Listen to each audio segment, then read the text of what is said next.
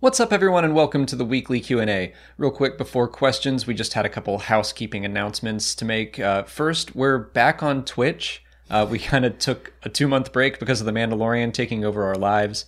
But I wanted to say we're back on Twitch. We're doing some non-Star Wars stuff over there. I'm building the Lego NES set right now on Mondays. And as WandaVision continues to come out, we're going to do kind of like an after show like we did for The Mandalorian, but a little more casual because I don't know nearly as much about Marvel, but we still wanted to talk about it. Yeah, it's going to be, we're still working on a title, but for right now it's going to be Explain It to Us. Yeah, that's the basic gist, is to have other people who know stuff tell us about it. So we had our first episode yesterday, if you want to check that out. Also, we finally got a P.O. box. We've been having people ask if they could send us custom Lego sets or any other thing for our Lego streams. So we finally set up a P.O. box so people can do that. And that's down in the description of this video and any future video. For our first question, Cameron Story asks us what we think about the newly announced open world Star Wars game, and Brandon Madigan asks what we think about Lucasfilm Games and the future of Star Wars gaming. I think it's great. I did a video about this past Wednesday, just kind of like a quick reaction to everything, but as happy as I have been with especially the past 2 Star Wars games that have come out, Squadrons and Fallen Order, I felt like those were tailor-made for me, but, you know, not everyone's into pilots, and not everyone is into a third-person action-adventure game. I know a ton of people have wanted an open-world game, and so now that's happening, so I'm thrilled for all those people. Yes, I'm not really much of a gamer at all, but I'm excited to see what they come up with. Yeah, and like I said that I'm not huge into open-world games. Like, I've tried all of them. I feel like I've played GTA 5. I tried Red Dead Redemption 2. I played the Fallouts and Skyrim, and like, I don't know, it just doesn't suck me in. I think Breath of the Wild is the only open world game I've ever finished, and I don't even know if I'd consider that like fully open world. Did you play any of the Assassin's Creed games? I played the first one for a bit, and like, I've heard that I need to give them a shot in the future, because yeah. I believe now I can't remember the name of the actual studio that's doing the open world game, Massive Entertainment, I think. And yeah. I think they've done the Assassin's Creed games. Yeah. So that should be a good like judge. I mean, the games that people are comparing this, or comparing what this could be, are like massively popular. So just because we say we don't play games like that, it doesn't mean it's not going to be good. And I think The Division, that's one that I've heard a lot, a title I've heard thrown around. I've never played The Division. I don't really know what it's about. I know it's like a looter shooter. I was asking some of our more gamer friends, like, what's The Division like? So yeah, like, this isn't my first choice for a Star Wars game, but I know I'm gonna love it. I know it's Star Wars. If anything can pull me into an open world game, Star Wars can. But I'm mostly just like, I'm glad that the exclusivity is over, because Star Wars games have been kind of few and far between these past few years compared to back in like 2005, when it's like, we got 5 games a year, it felt like. Yeah. And no, not all of them were like, they weren't all bangers, but like, I was gonna say I could feel you saying that. They weren't all bangers. Is it a banger? But you had that variety. You had the option where it's like, well, I didn't really like that game, but in 2 months, I'm really excited about this one. So the more that's on the Star Wars table, the better I feel. And I think that's true for a lot of fans, where it's like, Squadrons isn't really my thing, but I'm really excited about this open world stuff. Yeah, I mean, we've worked with EA a lot. Obviously, they've had their ups and downs with Star Wars gaming, but it's exciting to know that just like other companies, other people can get their hands into Star Wars gaming and create something possibly just completely different from what we've ever seen before. Yeah, just means more variety, more voices, more ideas, and that's never a bad thing. But I'm also glad EA is still involved, because I desperately want a Fallen Order 2. Yeah. Alexander Keane and Oh So Unnamed both want to know what we think of the announced Indiana Jones game from Bethesda, and Lucasfilm Games. Yeah, so I have learned a little bit more about the game since I recorded my initial reaction, and I'm even more excited about it. Obviously, new Indiana Jones content I'm super psyched for. You're going to get us a copyright strike. Oops. And so I was a little concerned because I know Bethesda mostly for Fallout and Elder Scrolls, and like I said, I just don't get into those games so much. But Bethesda is not the team at making this game. It's Machine Games, who I'm not really familiar with their work either. But that already makes me feel a little bit like, okay, cool, this will probably be more of an adventure style, which makes sense. I saw some people in the comments about your initial reaction saying, like, why do we need an Indiana Jones game when we have Uncharted? I was like, that's kind of a good point. It's a very good point. But I love Uncharted. I'll play this game just to, because you got to be using a whip. Of course. So I feel like using a whip for stuff in a game. Is that how you use it? Yeah, You've had training. I'm Indiana Jones. So yes, I'm very excited about it. I do hope it's like Uncharted in a way. I mean, I love the Uncharted games, and yes, they are basically Indiana Jones. It's like playing a really great movie. I love the action. Is there like a lot of puzzles in Uncharted like there is in Fallen Order? Because I feel like Indiana Jones should have puzzly type I agree. stuff. And yeah, Uncharted has a lot of that kind of like template. I think the further you go on into the franchise, I'm actually replaying through them. And Uncharted 1 I felt like was too much shooting, not enough puzzles. Uncharted 2 has a better balance. But yeah, like I always loved that stuff. I used to enjoy the old Indiana Jones games. I remember Indiana Jones in the Infernal Machine, and there's like a bonus level where you go back to the Peruvian temple from Raiders of the Lost Ark and you get to do all that, and it was super cool. So It sounds like it. I'm really excited to get an indie game. And we'll be streaming that on our Twitch channels. Yes, we will. Well, he will be. Whenever it comes out. I might play it. I might not. Buck Earl asks what we think of the rumors that Robert Downey Jr. will be playing Thrawn. So I've been hearing this a lot, so I tried to, backtrack where's the source, and it's from some person's Patreon, which I've heard the name before. I think it's Daniel Richtman. I don't know anything about him or his track record for leaks, but this sounds like too much. No. I will say I saw some fan photoshops of like Robert Downey Jr.'s face on the white uniform, blue skin. I was like, that doesn't look bad. I can kind of get behind how it looks. But I just don't see Robert Downey Jr. as Thrawn. Yeah, I don't either. I mean, he could obviously do it, but I just don't think this rumor is true at all. I don't either. Like, he's a wonderful actor. I love him in Iron Man. I love him in Kiss Kiss Bang Bang. And he is good friends with Jon Favreau, but it just seems. I'm trying to think of the name. I don't know actor names very well, hence why I'm not in the singles division of the Schmodown. But people have pointed out several other actors that like would be spot on, like lookalikes for Thrawn, and done the blue skin Photoshop and everything. I just like Robert Downey Jr. is such a big name. That's just another part of it where I like my Star Wars where it's not pulling in all the big stars. Like I kind of like having lesser known actors, where even to the point where I was like, Woody Harrelson in a Star Wars movie, like that took a little getting used to. Thought he did a great job. Yeah, loved it. But it's always a little bit odd to me to see someone where I'm like, oh, that's Woody Harrelson in a Star Wars movie. So Robert Downey Jr., I feel like would take getting used to. I'm still on board with Lars Mikkelsen. He did the voice already. Keep the voice consistent. I think he's got a good look for it. But yeah, I'm not putting too much stock into this rumor.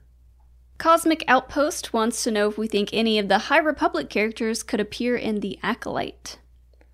I'm guessing no, only because they said that the Acolyte is going to be at the tail end of the High Republic era. So, I mean, Yarl Poof could obviously be in the Acolyte. Yoda, Crossed.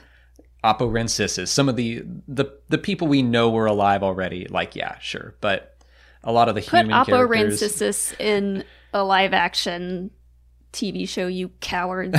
I'm more of a give Yarl Poof his day. Robot Chicken just made him a laughing stock. I still think those skits are very funny. But yeah, give him something serious to do. I don't think the Acolyte is going to specifically tie into the High Republic publishing stories. I think that it just happens to take place at the tail end of this era. Other than that, I'm not expecting all of these Jedi to reappear.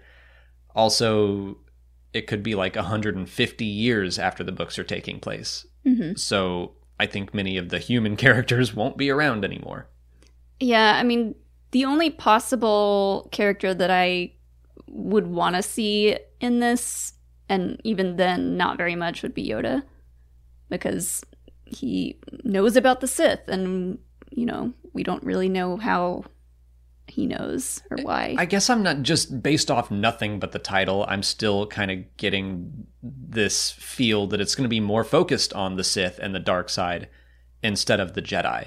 So Jedi might be in it, but I don't think they're going to be the main characters. Again, that's based off nothing but just a gut intuition. Yeah, I'm very excited for this show. I don't need to see any characters that are already established and anything else. They could all be new, and I'm still down. Eric Guess asks if Light of the Jedi could become a Disney Plus series. No, I don't think it will. Like, I feel almost bad saying that, because reading it, I'm like, this would make a killer movie or series or whatever, but I am also glad that the books are getting to do their own thing.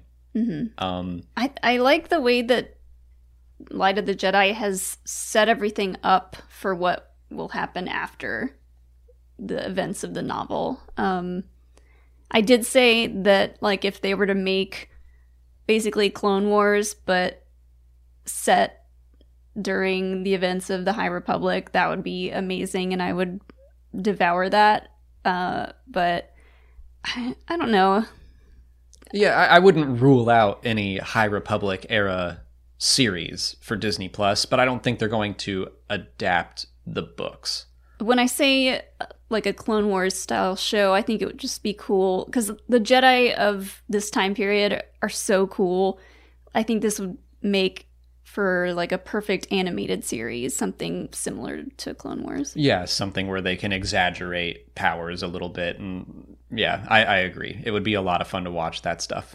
That's it for patron questions. If you're a patron and you didn't see your question answered here, just head over to Patreon where we left you a written response. If you're not a patron, you can learn more by following the link in the description. Just $1 a month will get you access to extra Star Wars Explained content like audio commentaries for the films, and we're doing commentaries for the Clone Wars again for now, until the Bad Batch comes out, but we're back to the Clone Wars, and this week's episode is A Friend in Need, so that's available right now if you're interested. On to YouTube questions. Indiana Skywalker asks if we'll ever find out what happened to Cody after Revenge of the Sith. I think we will, and I think we will in the Bad Batch. Yes, there's been rumors that Commander Cody, will be in the Bad Batch. Or no. I'm thinking of Kenobi. Either way. There have been rumors for the Bad Batch as well. Okay, well. Cody's going to be in everything. Yeah, I definitely think we will see Commander Cody again. Eventually, D. Bradley Baker and Tamira Morrison are just going to take over all of Star Wars. Every character's a clone now. It'll be the clones and Ahsoka all over again. They're just in everything. Uh-huh. Carbonite Hunter wants to know why Rogue Squadron doesn't have the Star Wars story subtitle. You know, I hadn't noticed that until they pointed it out. That's a good question. I guess they're abandoning that? Yeah, I mean, I think it's fine that they don't put that on every single Star Wars movie. Maybe it's like a Patty Jenkins decision. Maybe they're going to add it when They could always add it. yeah, when like an official poster, trailer, teaser, whatever is announced. Maybe they're trying to separate it a little bit from Rogue One, because it's not going to be like a direct sequel to Rogue One or anything, but it has a very similar name. So maybe they're trying to do a little separation, or maybe they're just like, we have enough faith that we can just call this Rogue Squadron, Yeah. and enough people will know what that means. Right. And, you know, for the very casual people that will occasionally watch Star Wars movies, maybe they saw Solo or Rogue One and didn't like it, and just seeing that a Star Wars story title on there would make them go, no thanks. I know what that's going to be like, and maybe they just want to get away from that. I don't know. I don't know. I don't know. Maybe they're not treating it like an anthology. Like, maybe this is something where they're testing the waters and it could lead to a Rogue Squadron 2. Maybe it could be a franchise, so maybe they don't want to have it be like Rogue Squadron, a Star Wars story 2, the adventure continues. Like, Yeah, just yeah. that is a mouthful of like having a Star Wars story plastered on everything. But I mean, I was going to say that The Mandalorian is one of the biggest shows, and it's called The Mandalorian, which to me is a very nerdy thing to know. So I think that they just are kind of realizing that, oh, maybe we don't have to have the name Star Wars plastered on something for people to get that it's Star Wars related. Yeah, and I also feel like since Disney Plus started, all of those kind of shows that were announced didn't have the Star Wars story attached to them. A lot of them are just like one-word titles. Yeah, So Lando, the Acolyte, Rangers of the New Republic. Like, that's a very nerdy title. So yeah, I feel like maybe this is a Disney Plus collective decision to like, okay, from now on, we don't necessarily have to put a Star Wars story. I guess I'm thinking that, like, I feel like this shows faith in the audience. That we're trusting you to know what this is. I mean, it's got an X-Wing in there. Like, everyone knows what that looks like. And if you end up seeing it, not expecting Star Wars, then good for you. Hope you liked it. Sky Earl asks why Obi-Wan never took another Padawan during the Clone Wars. I would just assume he was too busy. I mean, he had enough on his plate. Did he ever really stop teaching Anakin? Let's be honest. He constantly just cleaning up after other people's messes. And he still taught Ahsoka as well. Like, to the point where Ahsoka in her book basically referred to Anakin and Obi-Wan as like her bickering parents. Like, I do feel like he had a hand in Ahsoka's training, even if she officially was not his Padawan. Yeah. But there's a war going on. There's a lot happening. I think that he just had enough on his plate already. Yeah, I mean, he's like out fighting on the field. I feel like maybe once that war started, the Padawans that were getting assigned to Jedi were maybe being assigned to the ones that weren't so involved in all the fighting. I don't know. Theo Marvin wants to know if Tar Vizsla could show up in the High Republic. I really doubt it. The Darksaber, maybe. But I think that the High Republic happened well after the era of Tar Vizsla. From what we know, they've never given Tar Vizsla like a specific date, but it sounds like he was way before the High Republic. Yeah. And I don't even know if I want to see the Darksaber. I don't think we need to. And I think it's back in the hands of the Mandalorians by now. Again, they've not really nailed these dates down, but it sounds like the Mandalorians got a hold of the Darksaber about 800 years before the High Republic. So they probably have it, and they're off doing their own thing. So maybe the Mandalorians are going to show back up in the High Republic era, but for now it sounds like they're not. Christopher Helton asks if Star Wars has anything similar to the Prime Directive from Star Trek. So just in case any of the Star Wars nerds here don't know the Star Trek stuff. I didn't know. So the Prime Directive, and I'm probably going to get stuff wrong about this too. The Prime Directive is basically like if the Vulcans come across a species that has yet to develop warp drive technology, they're still advancing, but they're still primitive, then you don't interfere with their development. You just let them be. Does Star Wars have anything like that? I'm going to say no. I don't think it's been addressed in the new canon, but I seem to remember in Legends, the Great Hyperspace War begins because the Republic is actively like going out, and they show up to a planet and they're like, "What's up? You want hyperdrives?" And so yeah, that seems to go completely against the Prime Directive. I don't know. Like, this makes me think of that Clone Wars episode with the Pantoran guy who wants to like take over that random planet. Uh-huh. And Obi-Wan is like, no, just leave them be. Yeah, but I think that was more about like, don't colonize their planet, it's theirs. I don't think it was about helping or hindering their technological advancement. It was more about like, don't murder these sentient beings, well, you jerk. Yeah, but they were very primitive. They were. So that makes me think that like the Jedi knew about them and weren't trying to sell them all their high-tech stuff. But we see Atolls in the cantina about 20 years later. So someone came along and gave them ships.